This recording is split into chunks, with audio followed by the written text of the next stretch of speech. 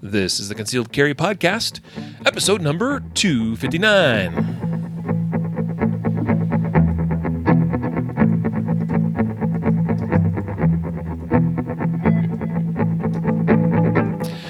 And welcome to the Concealed Carry Podcast, part of the ConcealedCarry.com network. I am your host, Riley Bowman, joined today by Mr. Producer Matthew Marister. Hey, man, it's always good to be here, and got a bunch of people, the usual suspects, chiming in the chat, so it's good to be here. Yeah, it's true. Some of you folks must not have a life or something, like watching and or listening to every episode of this fine establishment. It's humbling. It's definitely, we appreciate it. For sure. Greatly. 259 episodes. That means in a little while, the next episode will be recorded as episode 260. Crazy stuff, man. Mm-hmm. A lot of folks joining us on Facebook today. That's great. Appreciate your support on Facebook. And for those of you that do not do the Facebook thing and listen only, well, we are so glad you are here too. And those on Facebook are able to comment and interact with us live. But those of you listeners only, after the fact, always feel free to hit us up at podcast@concealedcarry.com. We definitely want to hear from you. So today's episode, being it is our early part of the week episode. Usually these are recorded on Tuesday, but it's actually today is Wednesday, September 26th. We're a day late because we had some things come up yesterday with work, and just made it really difficult to try to squeeze in the episode yesterday. So we are here. We've got some great news stories lined up. We got some legislative updates. We got some other news. We got justified save stories. We have what nots to do. Great stuff coming up here today. But first, today's episode is sponsored and made possible because of your support of these fine companies and or products. First up, ConcealedCarry.com's very own, I'm calling them high contrast targets, because that sounds a heck of a lot better than like the official name that they're listed under on our site, which is like adhesive reactive targets from ConcealedCarry.com. Lame, boring. You know what, Jacob, if you're listening to this after the fact, buddy, I don't know whether you love me or not, bro, but perhaps, because I'm always like, when he's not on the show, I'm getting little digs at him, right? So here's the next dig. That name sucks, bro. I've already told him that. Did he come up with that?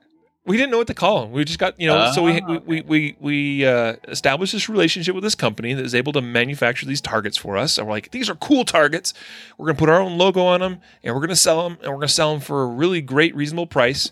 More reasonable, I think, than many of the competing similar targets out there. These are the classic peel. I say classic. I don't know how long they've been around, but this is the peel and stick variety that you peel off a backer, stick it on a target board, and you impact the target, and they're high visibility, right? Like they're black surface. See the impacts, right? Yeah. So now these ones are not as like some of the targets out there. Like definitely, like the material that's on them, the black part of the surface, like is super flaky. So like you hit them, and like not only makes a hole, but then makes like this massive crater of bright fluorescent paint.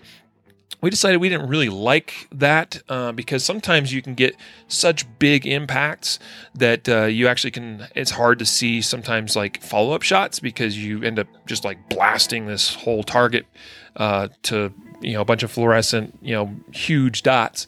So kind of wanted to be somewhere in the middle of, we wanted that high contrast visibility, but also not too much of it. And we wanted, more importantly than anything, really, really high quality adhesive. Because I've seen some of these other targets out there that you peel, and like if the backer that you're putting them on is not perfectly clean and stuff, like they won't even stick all that great. Sometimes they're not very resistant to temperature, hots or colds. And our targets perform great in all conditions and are high. That's why I'm calling them the high contrast targets, because they are indeed high contrast. But you know what, you listeners of the podcast, maybe you can help us rename them. Oh shoot! I think Jacob had some like labels printed for him or something. Oh boy! Yeah, so I think the labels like reactive targets or something. But anyway, hey, if you guys have a better idea for a name, I don't know, hit us up. Anyway, okay. Next sponsor is Pig Lube, who's been a sponsor in the past, and it's been a while. So after a hiatus, we love Pig Lube. We've had a long working relationship with Pig Lube since the very beginning, actually. They reached out to us when they were first launched as a product.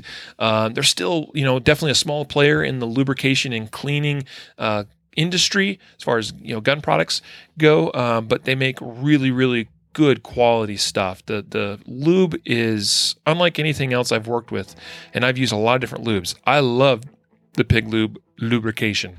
They also have some cleaning products. They have it's a spray cleaner thing. It's a liquid that works really great. Doesn't leave nasty, oily, whatever residue.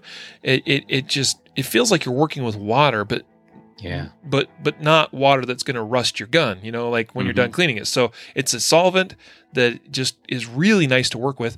And they also have a gel solvent, which is really, really cool, kind of innovative as well. So anyway, Pig Lube, a sponsor of today's episode as well.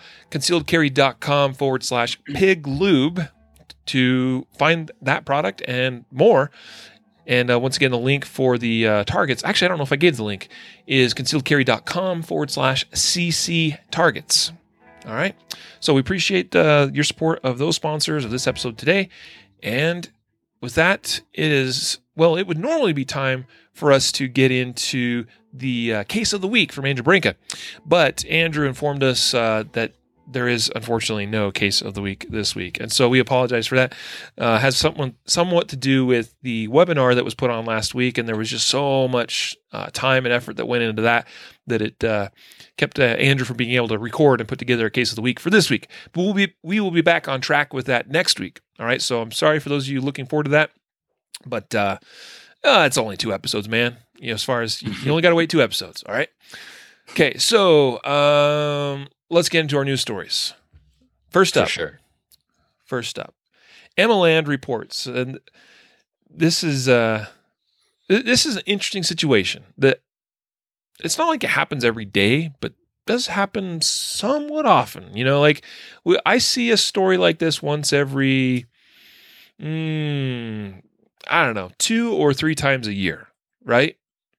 Well, and so here's the story. I'm holding out on y'all. Police shot, wounded at wrong address, no charges for home defender in Maryland. This is written by Dean Weingarten over there at Emma Land. So here's the situation. Basically what you have is it was actually a SWAT team. I think it was a SWAT team. Actually, yeah. They talked about a SWAT raid further down. But anyway, yeah, so they're serving a warrant. So they actually were serving 9 warrants related to drug trade stuff. Okay, so they're trying to bust all these drug dealers, right? And one of the warrants had the wrong address. So what happens? Police show up at the address. They knock on the door. There's no response. So they then force open the door, which I'm assuming, pursuant to the warrant that they possess, they're able to do. And they go in, and the resident of the home did not hear the initial knocking. So by the time the police force the door open, they go in. The resident thinks he's being broken into. He grabs his shotgun, and fires at him. At least one officer fires back, at least one shot. And then almost immediately, the homeowner realizes, oh my gosh, it's police. And he stops engaging, tells them to stop. Please don't shoot he says, you got the wrong house. Please don't shoot my daughter. And, pretty quickly, police figure it out. Oh, okay, we're stopping. And the good guy, he's just an innocent resident of this home. So they stop shooting at each other. Unfortunately, a couple of officers were wounded in the situation, but interesting story. So what it came down to is, and what's being reported here is that there are no charges against the homeowner. And I think that sounds reasonable, right? Yeah. It's a tragic story, right? Like you don't want anything like this to happen, but from my experiences, and I've written search warrants and got search warrants for different locations to go serve warrants. They're very strict on how you get a warrant. I mean, we had, there's knock and notice warrants that, you can only serve them during the daytime. It's very hard to get a warrant that you can serve at night and you don't have to announce that you're coming in. And even with those no knock. Yeah, no knock warrants, you still a lot of times will announce like, hey, it's the police, just for situations like this, right? Because you are going to bust down the door. But like, I remember I had to describe the color of the house, the numbers, how big the numbers were on the house. I had to go and, take pictures of the house to show that, hey, this is, the house we're hitting. Pull like any deed, public records of that house and see who lives there. And I mean, you have to go in depth. So these kind of mistakes, for me, I think it's just laziness on the part of like, the police or whoever's supposed to be checking these things, because there are checks and balances along the way that really should prevent this kind of stuff from happening. And it's tragic. Yeah, it is. That's kind of the way I look at this one as well, is somebody screwed up somewhere. Somebody did not do due diligence well enough. Mm-hmm. Or maybe they did and somehow they mistranscribed the address, but that's still an unacceptable mistake. Like, if you're looking at information or data over here on this piece of paper or this computer screen, and you're putting something over here on a warrant as you're filing the paperwork, you gotta like double check and triple check and make sure everything's right, because this is a big deal. Yeah. And definitely innocent residents of homes, residences have been killed because of similar situations. This is very fortunate that, yes, officers were wounded, but they're going to be okay. The resident was not wounded. And in the end, and the police chief apologized. Hey, we're really sorry. Not sure if an apology is enough. I don't know. That's pretty. We'll fix the door for you. Yeah, that's a messed up deal. And a lot of times these types of cases, unless the homeowner is just like totally cool and chill about it, there's going to be some sort of lawsuit and settlement that results from this, and totally understandable. So I don't know. I think the big takeaway is that it just underscores the importance and the safety you have in protecting your home. Like, people say like, oh, I don't know if I have the ability to, shoot somebody in my home. What if they're on the porch? And like, this is police breaking in. And even though, they're in uniform and things like that, it's more reasonable than not that you could say, like, even if they have a uniform, I don't know if they're really police breaking down my door. It could just be a bunch of gangbangers dressed up with tack vests. Right. Yeah. And so, I mean, the burden of proof to show that you did something negligent when you're defending your own home, especially when somebody bursts in the door, is pretty tough to overcome, even for, a police department. So, yeah, it's true. Yeah. Obviously the no knock raid or no knock search warrant issue is a controversial one. There's definitely many people that don't agree with them. Mm-hmm. I am kind of in, my opinion has evolved a little bit on that subject. When I was younger and maybe not as experienced, I suppose I would probably like, well, they're bad guys, whatever. I don't care. I am definitely I've migrated more over to not really a fan of no-knock raids. Mm-hmm. I think in the civilian world, you might be dealing with really bad dudes, really bad, dangerous, violent criminals or drug dealers or whatever. But I kind of have to look at it and think there's got to be, like, the answer can't always just be we're going to just, show up and bust through their front door at 3 a.m. Like there's other ways of taking people down. Take them in a traffic stop, or leave it. It's always safer. I think. I think it's also, you talked about laziness with maybe filling out paperwork, warrants and whatnot. I also think it's a little bit lazy to do a no-knock raid. As far as, if the department hasn't already exhausted all options as far as surveillance and looking for an opportunity to take that person down in a more suitable situation or time of day or whatever it is. Right. But I wouldn't necessarily say I would totally rule out the concept because an extreme situation. Because I definitely think, that there could be super, like, really rare extreme situations where it could be warranted.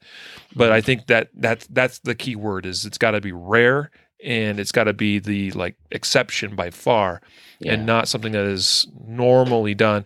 And definitely there's been a trend in the last decade or two to where more and more of these, especially drug task forces, will do these no-knock raid type approaches. So anyway, I think we got to be focused on lessons learned for concealed carriers and self-defense minded people. And you kind of touched on it, and I would definitely reiterate that someone like here's the key takeaway for me from this story. And this homeowner, I think, did an exemplary job. They thought they had an intruder. They thought they had somebody busting through their door, and so they felt the need to defend themselves and their family. Totally the right. I think that's the absolute right call. But what they did well, and this is the lesson for all the rest of us, is that they didn't just start firing and then just continue to fire blindly. Meaning, like, and by blindly, I don't mean turning their head or closing their eyes and just shooting away. I mean shooting just to shoot and not really looking closely at what's the situation and what they're shooting at, and if there is still a threat and a need to continue firing. And in this case, identifying that, oh wait, I'm shooting at cops, and I guarantee you, if he continued to shoot at them, they would have put him down, and his life would be ended. Yeah. So that's the big lesson to be learned here. Mistakes can be made, and on both sides. But as far as us, just identify the threat and stop shooting the threat when you recognize it is not a threat. Right? Yeah. Yeah. All right. So moving on. Some legislative updates. We got a story out of Nevada. This is the 2016 proposition, I think it was, or initiative. It depends on the state sometimes what they call it exactly too. But so back in 2016, November 2016, same election as Donald Trump, Nevada was voting on this initiative by the voters to basically close the background check loophole thing. Okay, so require all firearm transfers to have a background check, including private party. I want to sell a gun to my neighbor who I know is a decent dude, and he really likes my 12 gauge or whatever. Well, and that's the situation we have here in Colorado, as there are a number of other states as well in the same boat now, where all transfers you've got to go basically a lot of cases it means you got to go to a dealer, because a lot of times it's the dealer that is only set up to be able to do this. And so it adds more headache and time and effort and cost, because no dealer does it for free. So Nevada voted in November 2016 by a slim, like 1% or less margin by the people, and I think the people were swayed by some persuasive and not always telling the truth advertising by gun control advocacy groups, and they just barely voted that into law. But the problem with this initiative was that the wording was such that it made it potentially difficult to enforce. The issue at hand was that the governor and the attorney general basically looked at it and said, look, according to the way we read this law, it's saying that we have to use the federal government's background check system, and that they've got to be the ones that enforce this whole thing. And we can't force the government to do this.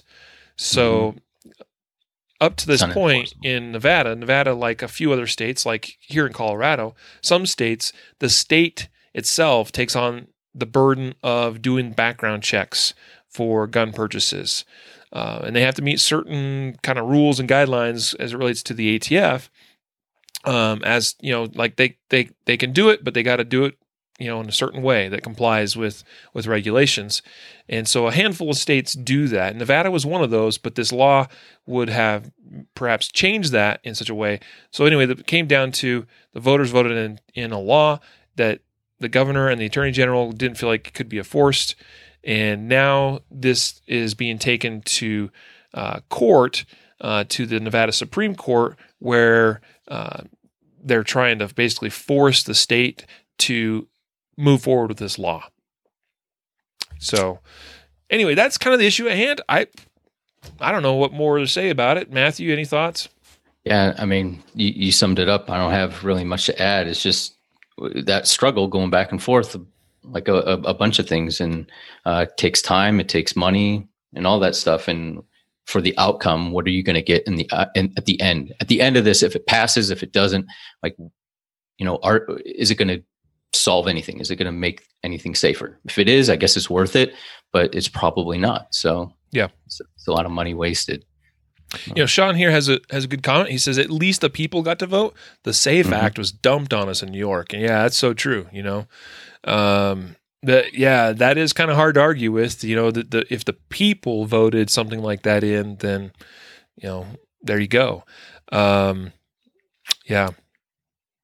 I'm not super fond of voter-driven initiatives or propositions where a simple majority wins, but that is how most of the time they are set up, because there is that part of me that, well, we are a democratic republic, are we not?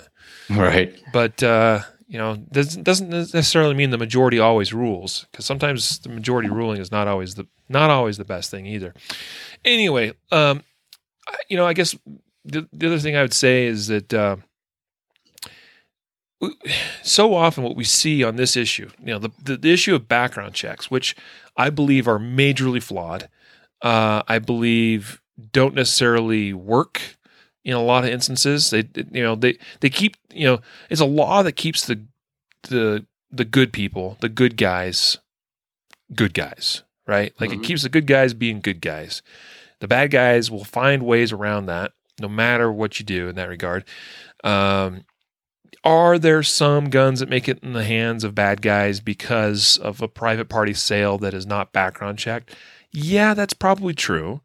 But is it a large number? Probably not. I guarantee you probably there's way more guns that are stolen out of cars and out of homes than probably what makes it into bad guys' hands through like more traditional means. And that's actually...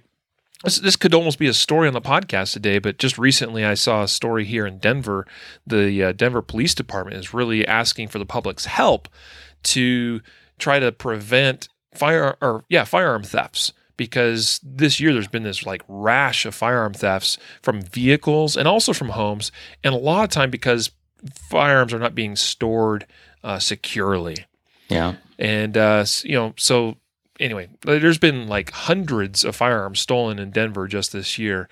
That's an issue. And it's an issue when the police department can also tell you that they've already found and recovered some of those guns that were stolen just this year at crime scenes and through arrests, that they've made just recently.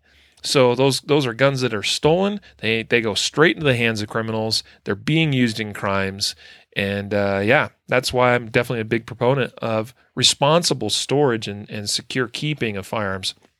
Absolutely. So, anyway, next up, Delaware gun rights. This is the organization is called Delaware Gun Rights. Okay, so there's an organization there, and they are firing back at lobbying efforts for another assault weapons ban. How closely have you been following this story, Matthew? I have not been following it too closely. But you're the one that dropped it in the show notes, so that's my hint to you that you're going to talk about it, bro. Oh, got it. Okay. So, sorry, I'm trying to pull it up right now. I haven't followed this too closely as far as the backstory on it, but there's the Coalition Against Gun Violence calling on lawmakers to introduce another ban on assault weapons next season. So, basically this is a back and forth that's been going on between the Delaware, the anti-gunners there, which there are majorly funded ones in that whole area, and people that don't want their guns taken away. So this is going back and forth. So they've struck down one kind of proposal that happened earlier in the year, and now they're trying to pass it again, saying, "Hey, let's do it again." They're just going to continue to do it until somebody just, I guess, backs down and caves in and gives up. But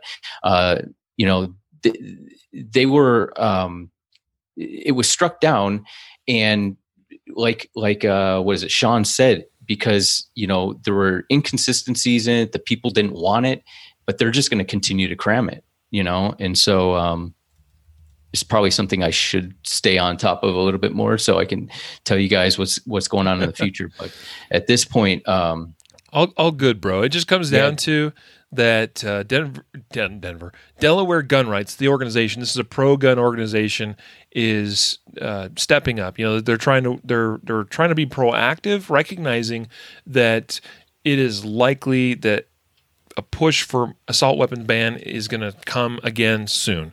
And I commend them for this, because sometimes, I would say a lot of the time, we pro-gun people, and some of our organizations as well, we tend to be very reactive to a lot of what happens on these gun-related issues.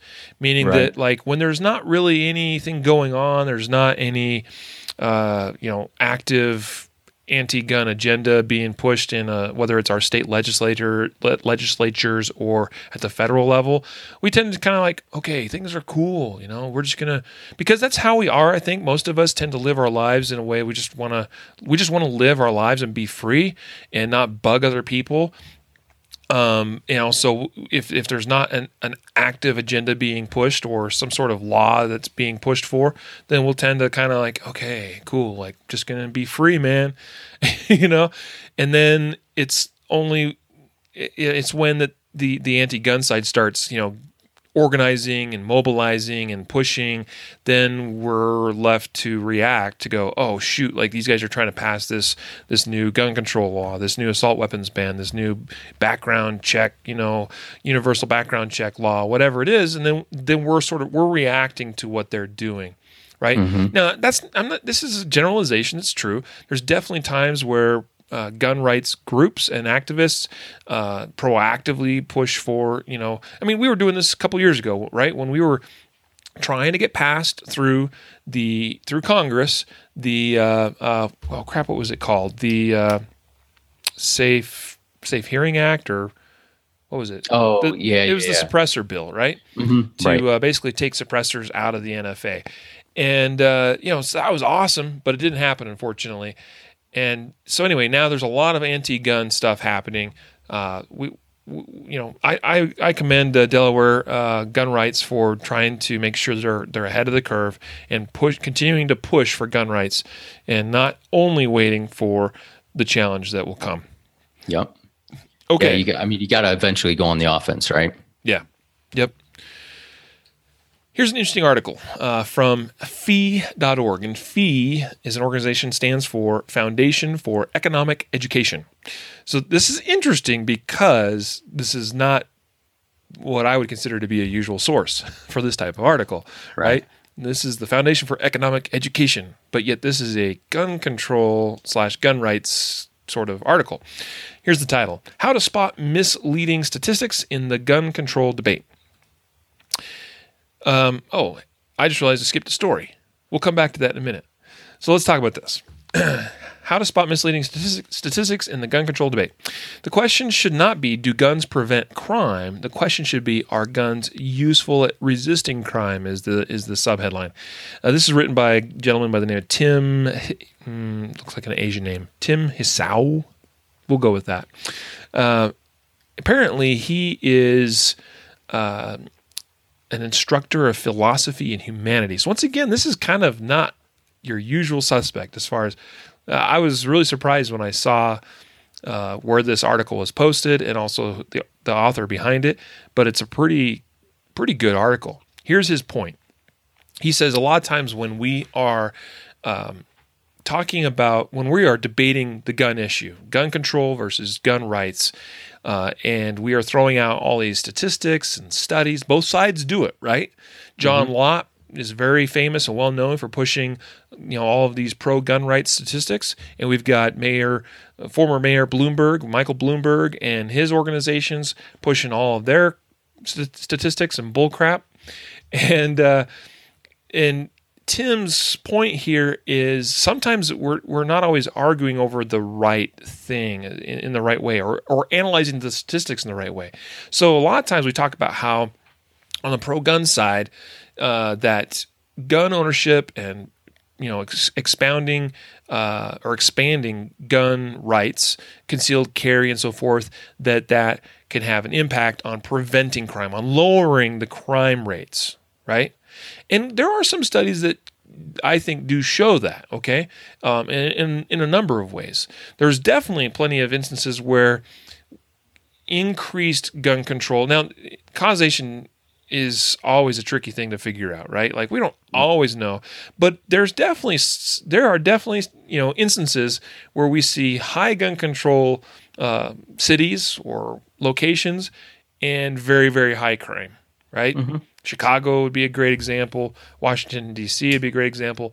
But to be fair, there are also cities where they are in states such as Missouri. St. Louis is a great example. St. Louis has a terrible crime rate.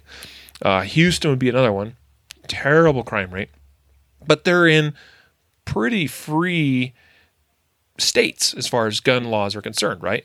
So I don't mean to get way off into the weeds here, but Tim's point here is we shouldn't be so focused on whether the gun prevents a crime, but how effective are guns at resisting or stopping crimes from being committed or that are being committed.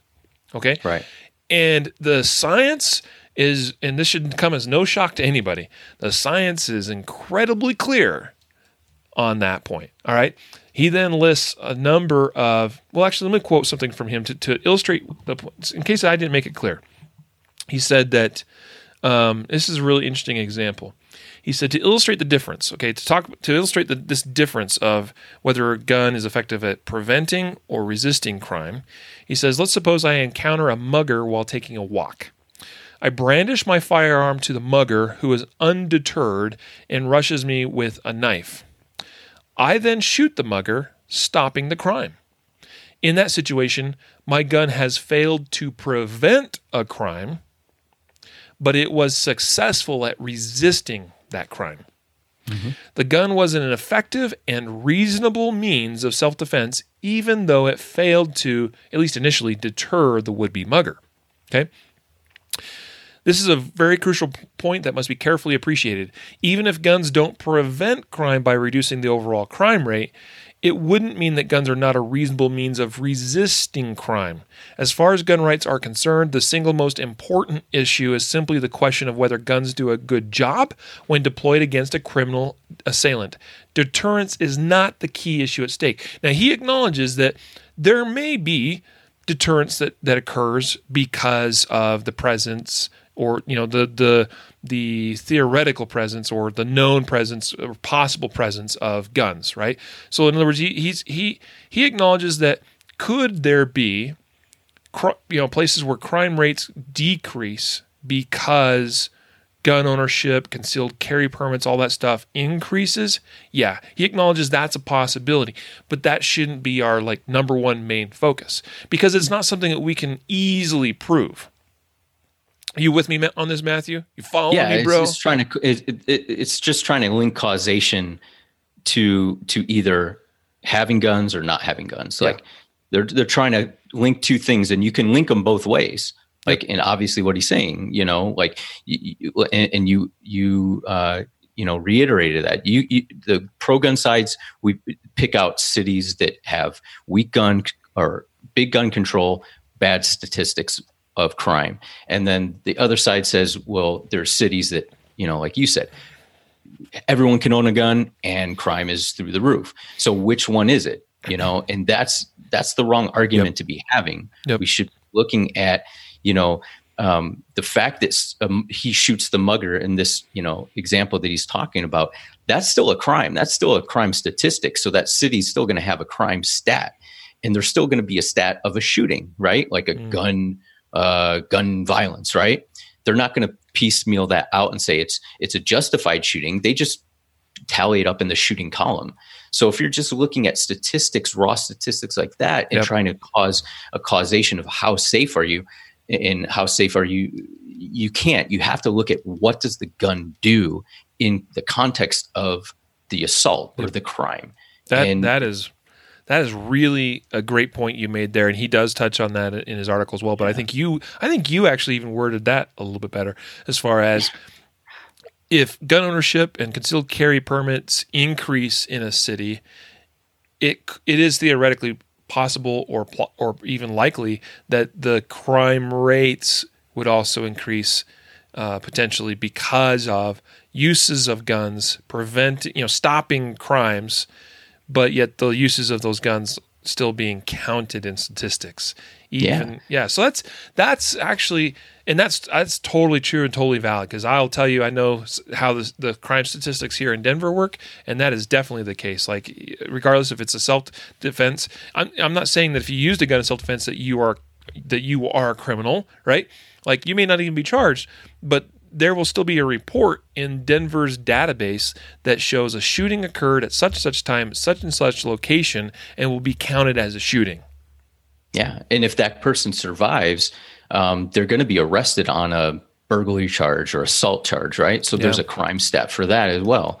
And so I think to draw equivalencies between the number of crimes and the number of guns and say this equals this it's grossly misunderstanding the nuances of what goes into it. And anybody who listens to the podcast or sits down and thinks about it and says, if I'm being assaulted by somebody that wants to cause great bodily injury to me, and I can't stop them physically because they are overpowering, and I have a firearm, that would be an effective way to stop that assault. I mean, So I think that's more of like what he was trying to say in this whole story. And he provides several great examples of studies that show that, I mean, like I said, this should not come as a surprise to any of our people, but studies that show that guns are effective at stopping bad guys. All right.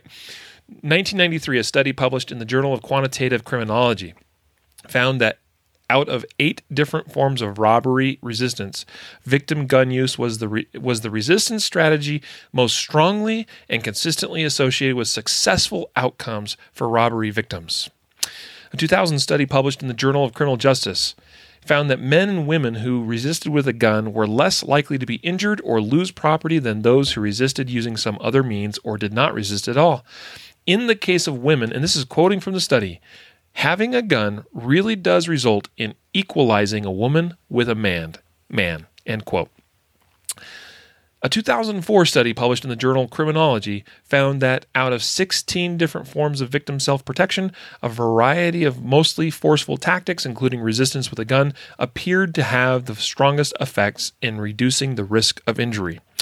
Finally, a 2010 study published in Crime and Delinquency found that resistance with a gun, and this is pretty compelling right here, decreased the odds of robbery and rape completion by 93 and 92% respectively. In other words, guns are incredibly effective at getting the intended job done. And the Tim Hissau's article here in Foundation for Economic Education, his point is a very valid one, that we should perhaps consider focusing more of our attention on these types of statistics, which show that guns do in fact stop bad guys when they're needed. That's cool, right? That's what we're all about right here. That's why I carry a gun, is if something bad were to happen to me, or more importantly, a loved one, that I can actually do something about it, that I can actually affect something in that situation. Whereas the alternative is, I don't have a gun, I'm not able to possess some other defensive weapon. I mean, look at how the UK is. You can't even carry a knife. You can't carry pepper spray. You can't carry a taser. You can't carry a gun.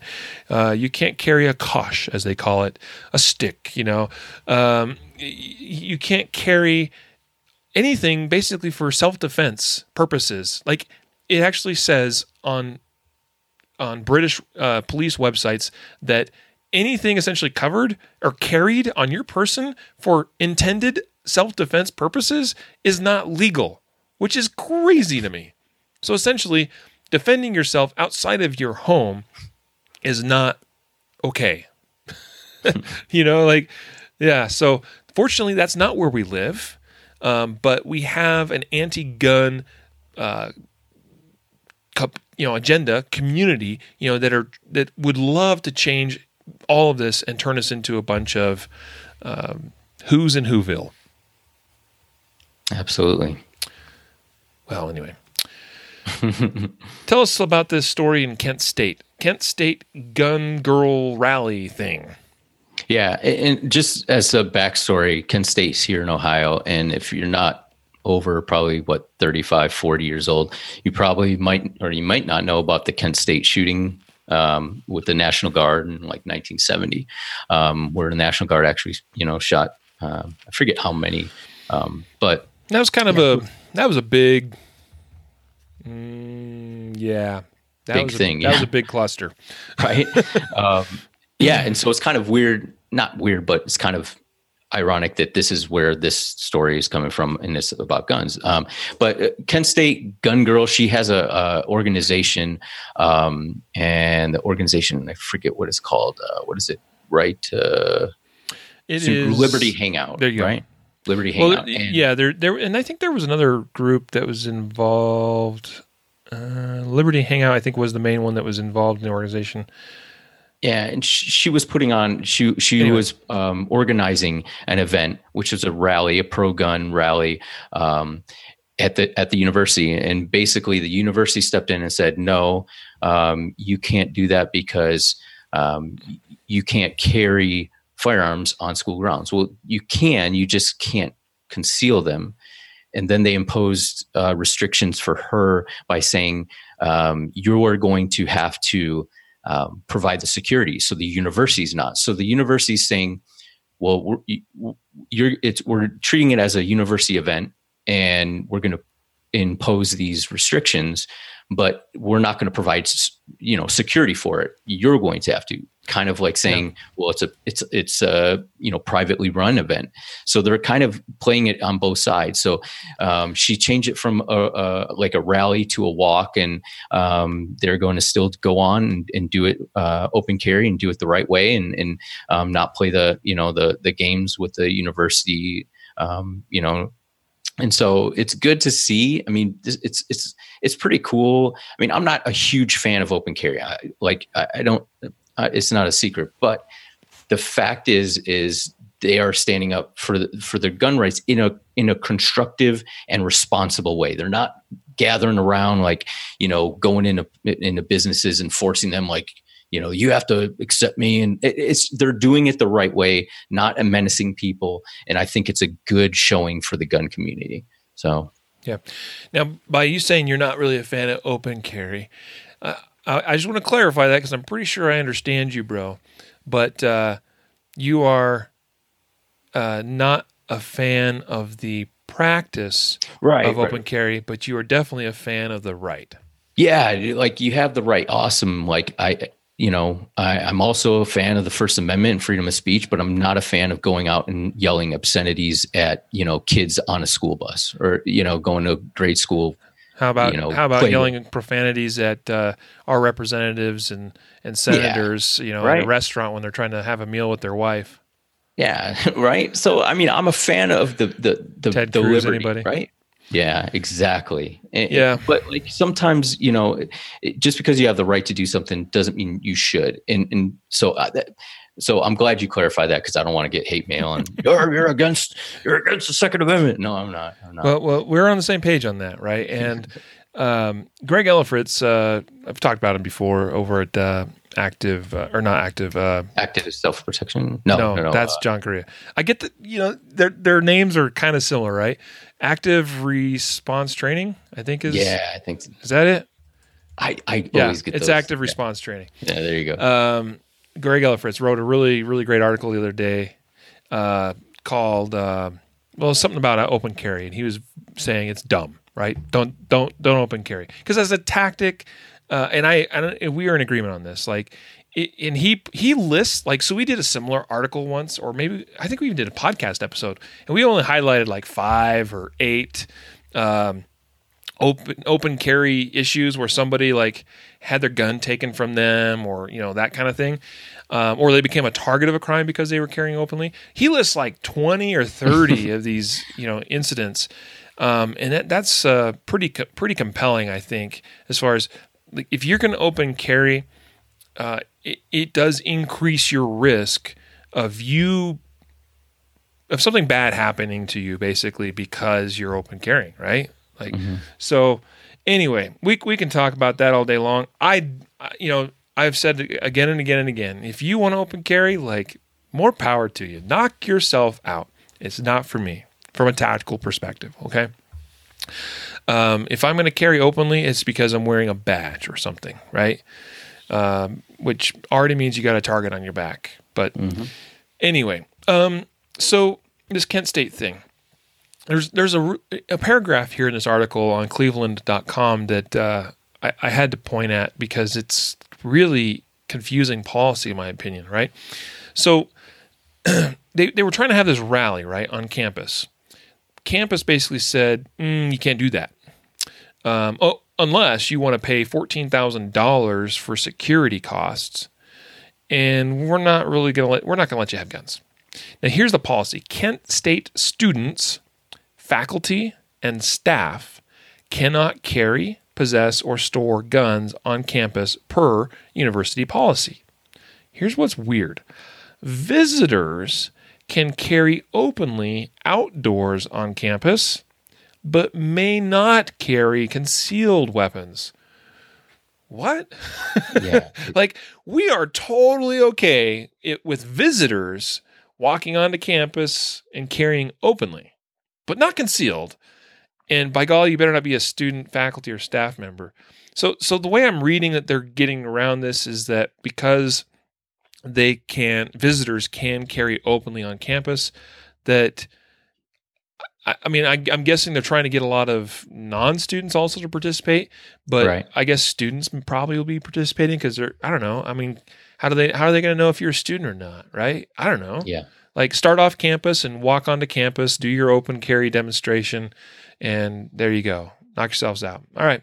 Hey, you know what? I applaud groups like this as far as if they are having respectful, responsible dialogue and they're handling themselves in responsible ways, then they'll get my support. Yeah, if it's, but at the same time, I'm a little bit wary of many times people try to do open carry demonstrations. I just don't see that it's helpful, all that helpful. Like when you show up to Starbucks with your AR slung over your back, I just don't see that that's really winning over the hearts and minds of those people that you're trying to win over. Because guess what? The pro-gun crowds are already going to be like, oh, cool. Way to bring your AR to Starbucks. Right. The anti-gun crowd is going to flip out. And the people in the middle that are the ones that you're trying to influence, I'm not convinced that they are going to be won over by that tact. So anyway, just things to think about and consider. All right. But it's your right to do. So whatever. All right. I know some people, and we get messages, you guys aren't pro Second Amendment enough when you say crap like this. You don't know me, bro, if that's what you say about me. I am pro Second Amendment through and through. I'm simply talking about reason and logic and responsibility and setting a good example, just like common sense stuff. And common sense to me says that I can walk out in front of Planned Parenthood here in Lakewood, Colorado, where I live, and stand there with my AR on public property and say, I believe in open carry and I love the Second Amendment. And I guarantee you not a single one of the girls walking into that Planned Parenthood clinic are going to be swayed by my display of that AR. And I guarantee you, I use that example specifically because we had that Planned Parenthood shooting here in Colorado Springs not that long ago. And I guarantee you that's just not going to go over all that well. All right? We got to be smart about it, people. And at least appear intelligent. Now, I followed this girl a little bit, this Caitlin, whatever, or Catlin. Her name was last name is Bennett, right? Mm-hmm. I think what she's trying to do, and I think the way she's going about it, I think generally is pretty good, pretty smart. I like seeing these young people, too, really getting involved in this way. It's really cool. Yeah. Here's kind of a what not to do sort of thing, okay? It definitely is. We didn't officially put it in our what not to do story list, but it basically is. 14-year-old boy accidentally killed by target shooter. Brian, one of our writers, posted this on our Utah website yesterday. 14-year-old boy was riding along in his family's car, okay? They had gone up into the mountains, into the hills, to view the fall colors, which everything is changing now in the kind of Rocky Mountain region. Beautiful time of year. So they were doing what a lot of other families do. While they are traveling along this road, a bullet came into the vehicle, struck the young boy in his head, and unfortunately he died. The bullet came from a group of target shooters several hundred feet away who were shooting, but unaware that downrange from them was this road. They couldn't see it due to trees and bushes. They couldn't see the vehicle as it traveled on that road. They were just unaware that where they were shooting, and I believe this took place on public land. Now, those of you unfamiliar with things out here out west, especially in the Rocky Mountain region, Colorado, Wyoming, Idaho, Utah, even Arizona, New Mexico, California, Nevada. I mean, basically the whole West, there's all kinds of public lands, right? Many of those are managed by BLM. Some are managed by Forest Service, but we have millions of acres of BLM land, and rarely is shooting restricted on BLM land.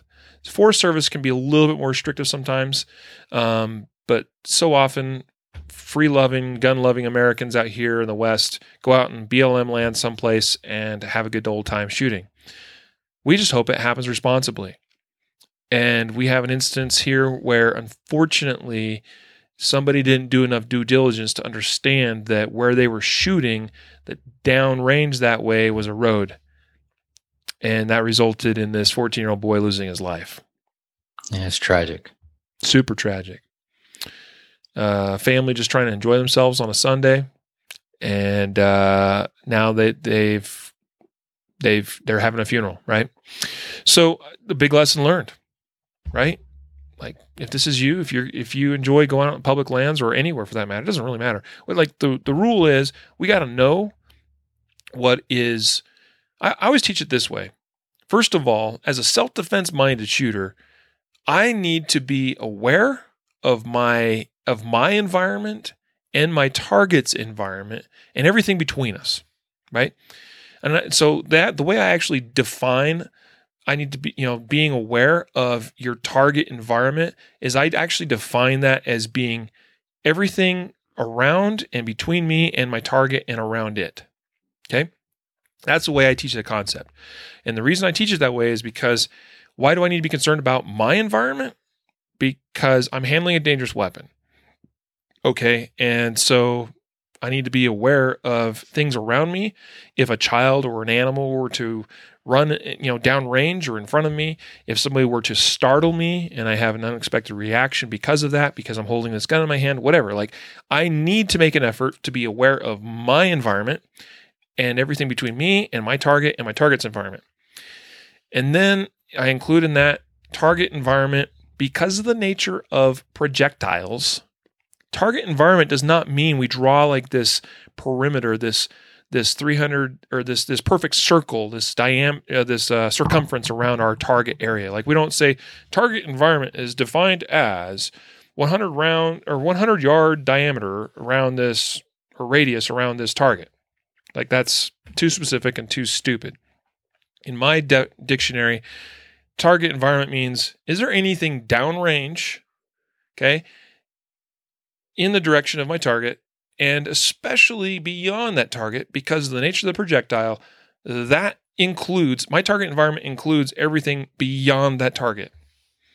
So that's how I teach it, and that's what it's got to be.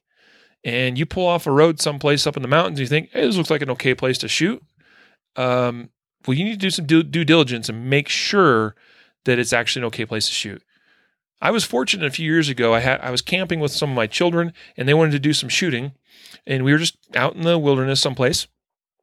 And I was like, well, it looks like we could probably shoot here. But you know what, kids? Let's walk down range. Let's make sure that this actually is a safe direction and a safe place to shoot.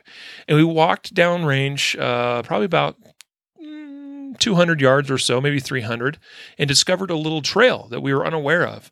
That due to the nature of that trail and evidence along it, that you could tell was frequented by hikers.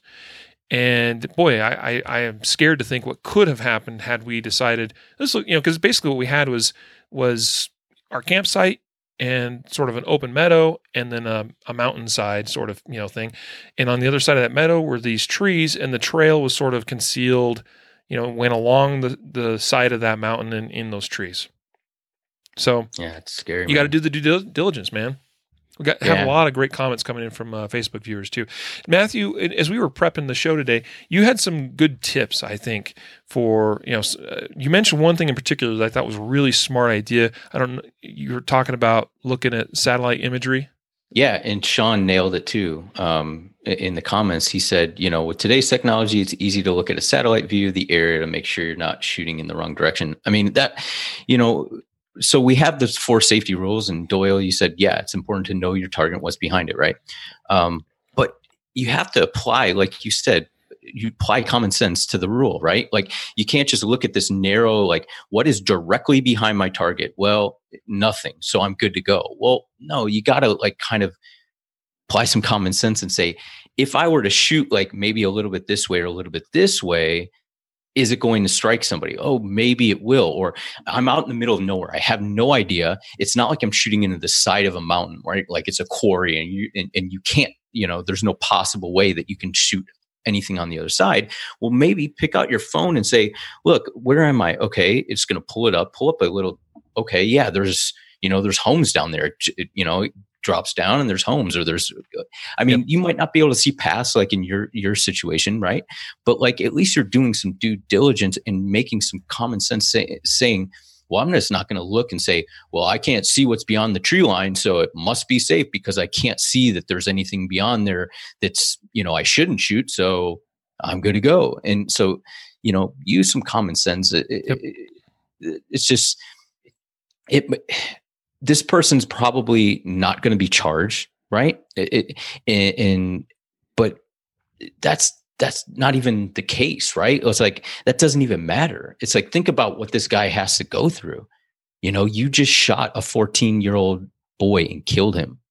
Think about, like, I don't care if you're legally, I didn't know. It doesn't matter. Like, that boy is still dead, and that's on you. So put in some common sense and due diligence to make sure this doesn't happen. I'm not blaming the guy, saying he's a bad guy, that the guy who shot him, but like, man, do you think when you're out there?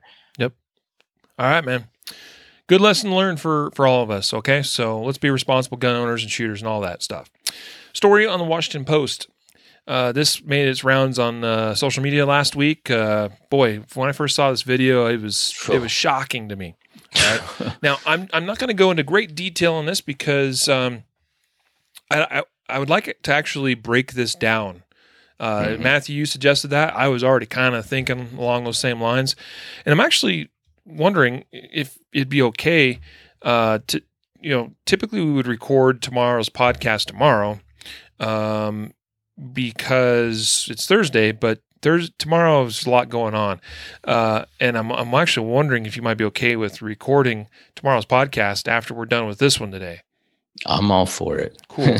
Maybe we'll even get Jacob involved. We'll see. I'll ping him and see if he's available, and we'll have like a good 3-way on this situation in Abilene, Texas. Okay, so Washington Post reports men who allegedly shot neighbor in mattress dispute arrested again after video surfaces. So not going to spend a ton of time here, but this is a great example of what not to do. Quick summary of the story goes that basically you have a man, his last name is Howard. We'll just refer to him as Howard. Aaron Howard is his name. Howard dumps a mattress in a dumpster located near his property and his neighbor's property. His neighbor is John Miller, and John has a son named Michael Miller. So you have the two Millers, father and son duo, and then you have Aaron Howard, and he's there also with his wife. Okay, and basically Howard dumps a mattress in a dumpster. For some reason that bugs John Miller, Miller removes the mattress, throws it on Howard's property. Howard goes and sticks it back in the dumpster, and this is where you get this altercation. Mm-hmm. You have Miller standing there with a handgun, and when the video begins, we don't see what got us up to this point.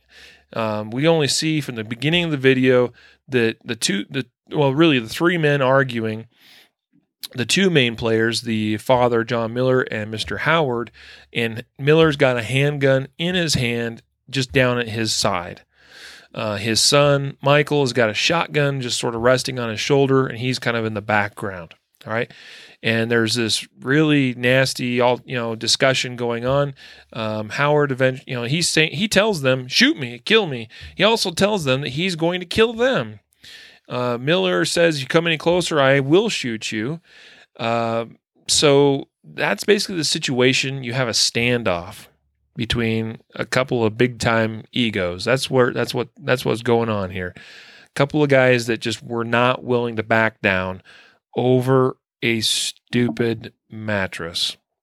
Yeah. The result is that John Miller, in the video makes it unclear, but apparently Howard does in fact approach Miller. Miller pulls up his gun, shoots Howard. The son, Michael, also gets involved and with a shotgun and also shoots Howard. An autopsy showed that Howard did die as a result of injuries from pistol bullets as well as from the shotgun blast. This is a tragedy, and it is also dumb, dumb. So, I think we're gonna do an episode. We're gonna really talk deeply on this one because I think there's a lot of really great analysis and lessons to be learned from this. Because I really, really sincerely hope, I kind of want to think that none of the people involved in this situation were necessarily bad people. Like nobody woke up that day and thought, "I'm gonna kill me a man." They just got a situation where hot heads prevailed and they couldn't overcome that. So, yeah. Anyway, stay tuned after this episode of the day. I think we'll take a short break and we'll try to record tomorrow's episode today, and we're going to talk about this, okay? Because it's a good topic. All right. Let's now get to our first justified save story, Matthew. The Eastern New Mexico News reports man claims self-defense in motel shooting. This happened in Clovis, New Mexico. Give us the details. Yeah, this is Clovis, Texas. Would-be mugger, a man shot a would-be mugger who came at him with a knife early Friday morning outside a Clovis motel. This man, Zion Flores, 20, of Mission, Texas, said he was in his car about 8:15 when two men came towards him, one slashing his tire with a knife. Flores said he responded by pulling a gun and firing in self-defense. He quotes, I seen them coming to the window. I lowered the car window and pop, pop, pop, Flores said. Fired 3 shots, apparently. Police and prosecutors said no arrests have been made Friday afternoon. They want to complete their investigation, determine if self-defense. It's not a dispute who did the shooting, obviously. And so right now he hasn't been arrested. One of the guys ran away, and the other guy was found in a hospital with a bullet wound to his rear end. And yeah, I like how this article describes some of that. Yeah. I mean, they have a liberal group of words I guess they can use, but anyways, yeah. So I just thought this was interesting because, this dude, sees these dudes coming and they actually slash his tire. So it's like, okay, maybe they probably see him in the car, right? And maybe they slash his tires to intimidate him or make it seem like maybe he can't get away now or something like that, and they're going to rob him. And so, they do some weird stuff, but obviously, somebody pulls out a knife, starts cutting your tires, you're there. It's, I don't know. The thing there's one thing that kind of not worries me, but I would see a potential area that you could attack this with, right? As far as, is it a justified shooting? He says he's seen them coming, and I just lowered the car window. So I'm thinking, you probably, if they only have a knife and you are in your car, why do you lower the window to kind of confront, you know what I mean? To confront them? Even if they slash your tires, your car will still go, right? And so I don't know. I'm not judging this because there's limited facts, but I see that as one potential like weakness in this, is that you lower down the window, you could have just started your car and drove off. I mean, the worst that happens is, you have a flat tire and they get away. So I don't know how you see it, but that's kind of something that stuck out to me. Mm-hmm. Yeah, no, I agree. Like, this is just one of those situations that just is. This is one of those things that, like, you're just sitting there, one day, and in an instant, but before you even really fully realize what's happening, it's happening, right? You just, this happens at 8:15 a.m. I mean, this is daylight hours. It's in the morning. I mean, you're not sitting in your vehicle in a sketchy part of town at 2 in the morning. You're sitting outside this motel at 8:15 in the morning. Geez, I've done that. Now I don't know. Well, I know some things about Clovis, New Mexico. In fact, I know somebody from Clovis, New Mexico. I think he would probably say that it's not the finest town, but but still, I mean, like, this is not something that you necessarily prepare for, like expect. I've been places and done things where you're like, okay, if something were to happen to me today, it might be now. But this is maybe not necessarily one of those. So that's kind of what I was looking at in this situation, which just reiterates the need to be constantly aware and prepared to act. And this guy was able to do so somehow. So some questions. Do you practice, however it is that you carry your gun in your vehicle, do you practice being able to deploy that, to get it out and address a threat, whether that be to your driver's side window, your passenger side, directly in front of you? Do you know how to do that? And really the big thing, I asked it already, but do you practice that? I know very few people that practice that. Now, a recommendation, I would recommend that you practice it safely. All right. A SIRT pistol works great. Okay. But if you don't typically carry with a gun that's compatible with a SIRT pistol as far as the holster goes, and you definitely want to practice reps, then make sure that you do so in a safe, responsible manner, and probably not in a public parking lot. Do it inside your garage or something where you're not going to be pointing guns at people or alarming anybody because you're sitting there in your vehicle drawing and presenting, a gun out. That's probably going to get cops called on you in no time flat. But do you practice? Okay. And the other thing is, where are you carrying? Where are you staging that gun in your vehicle? I prefer on the body. I think it's always best. And I definitely have some strong opinions about where is best on the body because, it just is. So, all right. You want to learn more about that? concealedcarry.com/VFT for our vehicle firearms tactics course. Crash in St. Paul ends with argument. Driver shot in ankle. This is quite a story here. This happened in St. Paul, Minnesota. 35-year-old man. He's involved, and this occurred around 7:25 p.m. last Thursday.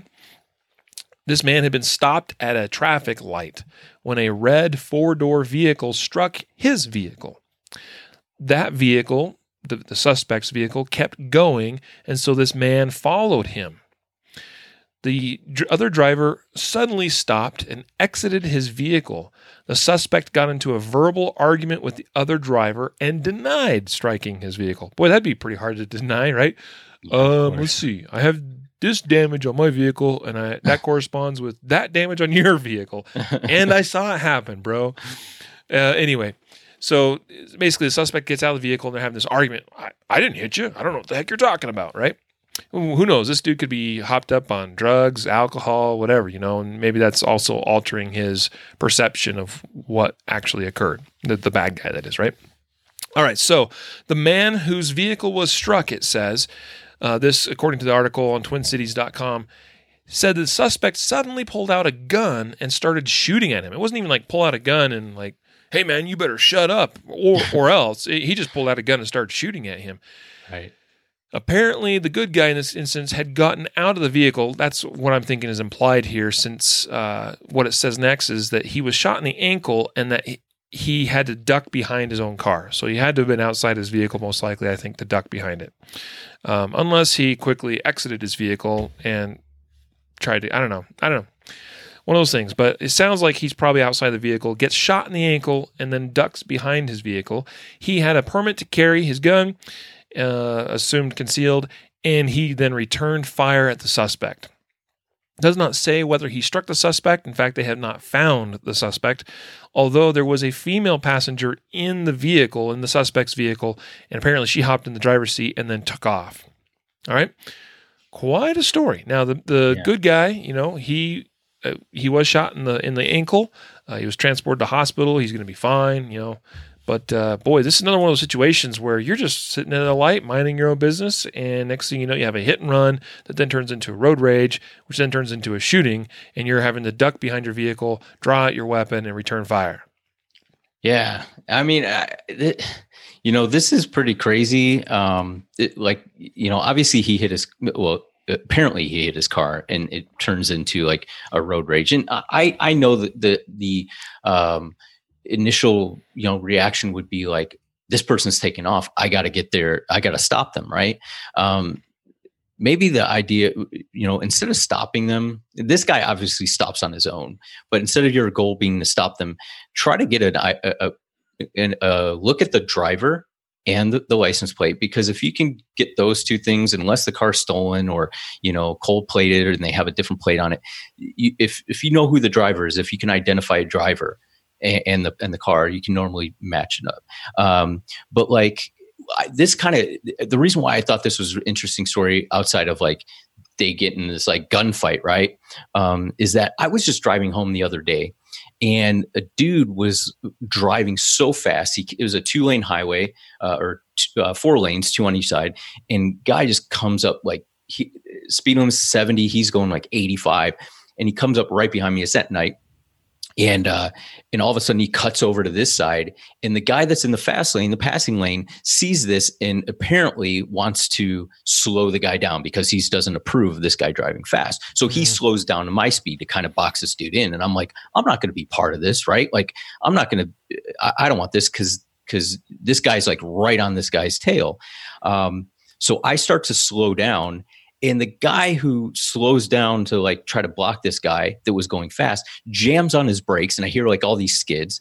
And then now they're in like this race down, like this guy's cutting this guy off. They're like chasing each other. And I'm like, this is crazy, dude. Like they're putting all these people at risk. And they're too far ahead of me for me to like, to go up there and try to get the plate and call it in or anything. And it's happening pretty quickly. And he tries to swerve off the road to get to an exit, and this guy cuts him off. And I'm just like, these are the kind of things that end in some sort of shooting or something, because it's a road rage incident that you just can't let go and just say, dude, just go, just drive. You know what I mean? Like it's not any different than the fight at the garbage dumpster. Exactly. Absolutely. You have to be right? You have to have the last word. You can't be the one that walks away because, no one's going to disrespect me. And it's like, you're fighting over your own perceived honor. Exactly. My honor has been dishonored. Right. And this guy apparently thinks, okay, this guy's driving too fast. I don't like it. It's unsafe. So what am I going to do? What's the right thing? I'm going to jam on my brakes and try to cause an accident, right? That'll teach him, right? Like that'll teach him to be safe. And I'm going to swerve all over the freeway at 90 miles an hour and try to cut off lose this guy on a off ramp and cut across the median there. I'm like, how does that make sense? Like you're supposedly concerned about safety, but you're just as unsafe. So I don't know. It's just, sorry about the whole long story, but it was like, I was thinking about this, and I'm driving home. And I'm like, that's probably going to end in some sort of fight. Dude's going to get beat up, or someone's going to get, someone's going to get hurt. Someone's going to get hurt. Like, absolutely. Right. Dude, I mean, we had quite the situation. I think last year, just south of Denver on I-25. And I don't even know if they ever ended up catching the vehicle that did this, but apparently, basically you had two vehicles, right? One vehicle is behind the other one, and he's basically riding his tail. He's riding his bumper, right? So the vehicle in front brake checks him, and the brake check causes the vehicle behind them to lose control, and they go off the side of the freeway to the left, and it just happens to be at that moment, at that place, that where they went off is the way the interstate is there. Like there's an underpass. Okay, like you're cruising along, you're at ground level, but there's this road that goes underneath that's kind of cut in to the hill, right? And they go off to the left, and they launch off of the edge of this, whatever, and then they plummet and shoot into the side of the underpass on the other side. Like everybody in the vehicle killed over some stupid little, how dare you offend me and ride my tail, and I'm going to brake check you. And it killed like three guys. Terrible. Three guys coming home from work that commuted together. Yeah, I'm not advocating for tailgating. In fact, it makes me just as mad as probably anybody. But we got to think. We got to use our brains in these matters. Now, speaking of which, we started out with a story of a guy that got hit and then run, and so he followed the other vehicle, because I get that. I'd probably honestly do the same thing to a point until maybe they started running away at too high of a speed or it became unsafe. But like you're wanting to get identification, license plate number, whatever, because I think that's reasonable as long as you're not putting other people at risk. Mm-hmm. But the other risk that you assume is that now that you are following this suspected hit and run driver or whatever, that they may do something crazy, right? So anyway, Cleveland, Ohio, 68-year-old man grabbed his shotgun and scared off a burglar who broke into his home in the middle of the night. The man told police he woke up at 2:30 a.m. Thursday to loud noises that sounded like someone was breaking into his home. The burglar used a screwdriver and hammer to pry open a kitchen window and climbed inside the home. The man grabbed his shotgun and waited for the burglar at the top of the stairs. The burglar started walking up the stairs, and the man pointed the gun at him and said, "I will shoot you." The burglar saw the man, ran back downstairs, and climbed out of the kitchen window. The man did not chase the burglar. He reported that his camera, cell phone, and car keys were stolen. The burglar left his tools on the front porch. Police collected those for evidence. Boom. Yeah. Pretty short, simple, sweet story, but there's one aspect about it, two aspects that I really like about it. Number one, it says the man grabbed a shotgun and waited at the top of his stairs. Now, I would say, as a general rule, it's probably not best practice to just stand at the top of the stairs, silhouetted against the back wall or whatever it is. I don't know what this dude's house looked like, and just stand there with a shotgun. Ideally, you would kind of like take up some sort of cover or something, around the doorway or something. Or if you were if you have a hallway at the end of the stairs and you're kind of back from the stairs to where you're kind of using the stairs themselves as sort of like you're basically peering over the edge of the stairs, right?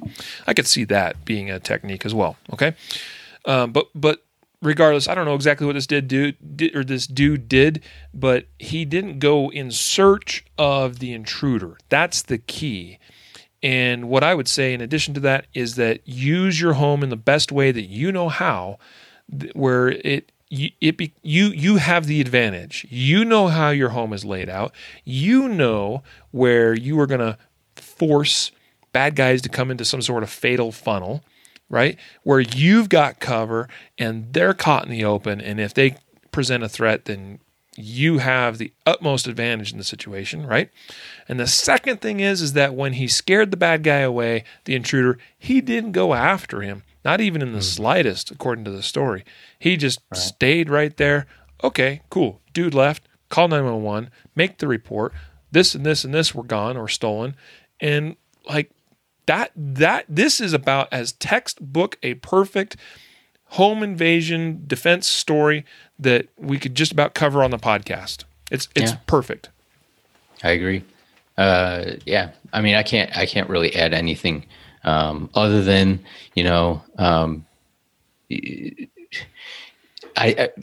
so I'm thinking about this old guy, and he's probably like, I'm fed up with this stuff, and like, if you come up here, I'm going to shoot you. And like, but he's like coherent enough to like, no, I'm not going to risk my life to go chase after some young guy who wants to break into my house over a cell phone. I'm not going to do that. You know what I mean? So it's kind of like that old wisdom that kind of comes, and you're like, with age comes wisdom. You know what I mean? And I kind of like that.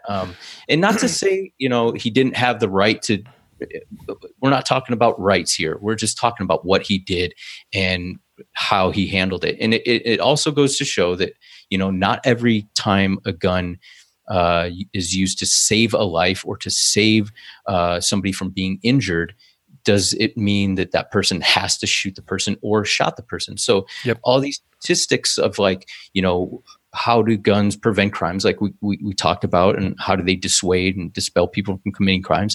I mean, there's an kind of reported element of that in situations like this where no shots are fired.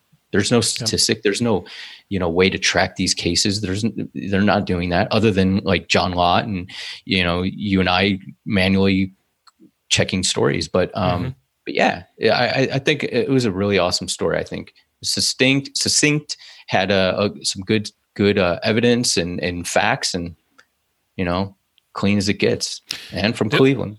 You're giving the story some praise. Apparently, I was praising the man. It wasn't a terribly written story, but I will. If I had a critique about the story, it would be the image used with this story. This story, by the way, is on Cleveland.com, and it's one of those things where it's like, well, crap, we always got to have a photo with a news story. Always got to have a photo. And they don't have a photo for this particular story. So, just throw up a picture of a generic police car. And we're talking about a home invasion, Anyway. Yeah. It's a fantastic example of somebody defending their home. As you said, didn't have to fire a shot. And he just did everything correctly. So this is the example we want to see. That's why I saved it for last. Well, almost last. We have one more bonus story here. Let's move to that now. But I just love that story. There's literally almost nothing we could say wrong about it. So very, very, very good. Most stories, we say, hey, this is a great story. It turned out the right way. Everybody's happy. Well, maybe the bad guy's not happy, but you know what I mean. But there's still this thing or this thing that we could kind of pick on. Not to judge anybody necessarily, because you never know truly exactly what you're going to do. And we also can't perfectly plan for every possible scenario, right? But this one just hit every single point that are big points with us here at the Concealed Carry Podcast. ABC7KSWO.com reports Lawton, Oklahoma. So the Lawton Police Department investigated a home invasion that led to a shooting overnight. It says here, police say the victim told them he was in his home on Northwest Thornbury Drive shortly before 4 a.m. when he spotted someone else inside and then noticed his door had been kicked in. That's when authorities say the two fired shots at each other and the victim was shot. It's not clear if the other person, the bad guy, was hurt. The victim was taken to the hospital to be treated, and it appears that he is going to be okay. Tell us, Matthew, why did you include this story today? Because this was definitely one of those that you threw in there. Yeah, I threw it in just basically to kind of undermine or remind everybody that we're not invincible. The gun is a tool. It's not a shield. We talk about the gun being able to use to prevent crime and things and dissuade crime and give you a fighting chance. But ultimately we are just as human as the person that's attacking us, and we have the same vulnerabilities. And so I think in this kind of situation, we look at it and we say, did the guy have the right to go into his house and confront whoever he thought was in there? Yeah. He definitely had the right. Was it the right choice? I don't know. You'd have to ask him and say, would you have done things differently based on the outcome? Yeah, I think he probably would have. If he would have gone in there and not gotten shot, and we would have asked him, hey, would you have done anything different? He probably said, no, I would have done the same thing, right? Because the outcome was favorable. So I think we look at stories like this and kind of apply it to our own selves and say, what is my life worth? What is it? What should I be getting involved in? And know whenever, you're using the gun in self-defense of lethal or force is lethal or likely to cause you great bodily harm. And that could be the result, even if you use your firearm, right? Yep. So we kind of sometimes think like, okay, I'm going to use my gun to stop the lethal, deadly force against me, but it might not, Yep. and we have to be prepared for that. And so I'm not, like I said, I'm not questioning this guy. He did what he wanted to do. But think about your own mortality, and kind of like we were talking about before, like kind of the old age wisdom of this guy saying, it's not worth it. It's not worth it. And so maybe he could have just said, hey, my door's busted in. I'm not going to go in there. I have a gun, but I'm not going to go in there and start searching, because what if somebody is in there and they have a gun? Well, that's what happened, and he ends up getting shot. Yep. So yep. You nailed it. You got it.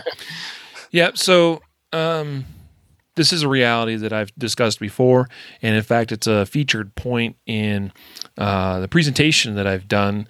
I did a presentation earlier this year at the United States Concealed Carry Association's Concealed Carry Expo, where I highlighted, I called it the 9 myths of about gunfights, busted by statistical analysis of actual gunfights. Meaning that what we did is and Matthew helped me with this some, and I still got to finish compiling data. And every week we add more stories, and I'm falling behind on getting some of these stories added into my data set. But basically, we've tried to, as best we can, to pull different data points from all the different justified save stories that we've shared on the podcast, which now amount to hundreds, perhaps even over. I suspect there's probably over 1,000 now. Even I don't know. And plus I've read probably many, many hundreds other stories that haven't necessarily been on the podcast. So one of the critical data points that we're collecting from stories is in how many instances is the good guy, in the story, wounded or injured or killed by the bad guy, right? So we have justified save stories. And I'll tell you, it's like 20 or 20. I can't remember the exact number. Plus, it changes a little bit as I add more data to it. It's been a while since I looked at it. 20 to 25% of the time, I want to say, I think that's about the right number. Good guy in justified save story, in these news stories like we cover, gets injured somehow or in some way. Okay, in these gunfights. So the reality is that in a substantial amount of the time, like when we have to defend ourselves with a gun, and sometimes it's because we are using the gun in response to an injury that's already occurred to us. Mm-hmm. But the point was to simply measure how many times does good guy get hurt when he ends up having to use a gun in self-defense, and it's fairly often. So this is the reality, and that's why you shared the story today, is to make it clear that, yeah, it's not this magic shield. We carry this gun with us, and nothing bad's going to happen to us. In fact, quite the contrary. We're probably using the gun because something bad happens to us, and then sometimes once that gun comes out, we also get hurt. Okay, so because a gunfight ensues. All right, Who's going to win that gunfight? Well, he who is best prepared, best trained, most ready, and also probably most lucky or blessed, whichever way you want to think about it. All right. Yeah. I always say there's no luck, right? Yeah. All righty. So that is a wrap for today's news episode of the podcast. Thanks everyone joining us for this episode. And a reminder that today's episode was sponsored and brought to you by ConcealedCarry.com's adhesive reactive targets. High contrast, peel and stick targets. Great targets. Seriously, they're really great quality, and they are very, very reasonably priced. You can check out our whole lineup of targets we have, and we've added to the selection. We intend to probably add even more to the selection.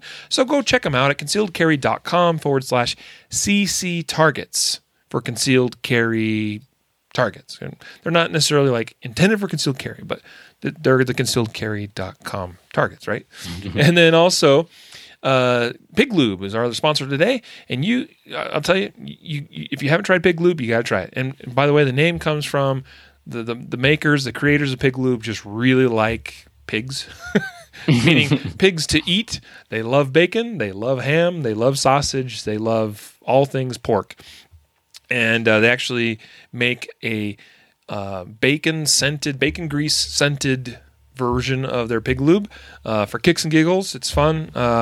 If you like the smell of bacon, I think you'll like Pig Lube. But you can also get the unscented variety. And most of the time, I use the unscented varieties in my guns.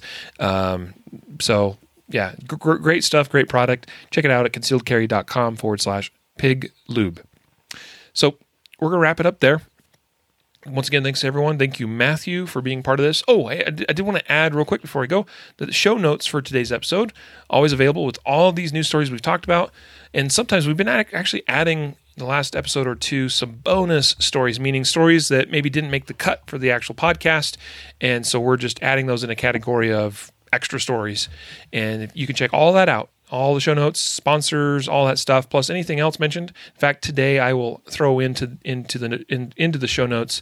I mentioned Greg Ellifritz and his article about open carry, which is called "Friends Don't Let Friends Open Carry." I really think it's a really good article, and I think you should go read it. I'm going to put that in also the show notes. And let's see. I also mentioned the vehicle firearm tactics course. So we'll throw that link in there as well, so it's easy for you to find. Show notes available at concealedcarry.com/episode 259. All right. So with that, we're going to let you go. Matthew, thanks again. Those viewing on Facebook, we are going to resume here in, 15 minutes or something like that. And we're going to do tomorrow's episode, and we're going to break down this incident that happened in Abilene, Texas, and see where that discussion leads us. So Matthew, we'll connect again here shortly. Thanks for everything you do, bud. Thank you, sir. Thank you to all those people that listen and put up with us.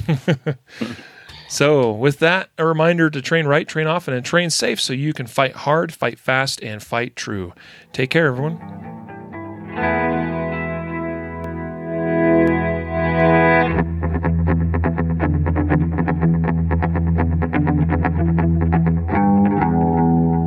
A reminder that laws vary from place to place, and we encourage listeners to seek local legal advice to understand applicable laws. The Concealed Carry Podcast, Concealed Carry Inc., ConcealedCarry.com, and their affiliates strive to share insights and stories about firearm-related incidents and laws, but things could be different where you live, or laws may have changed by the time you listen to this.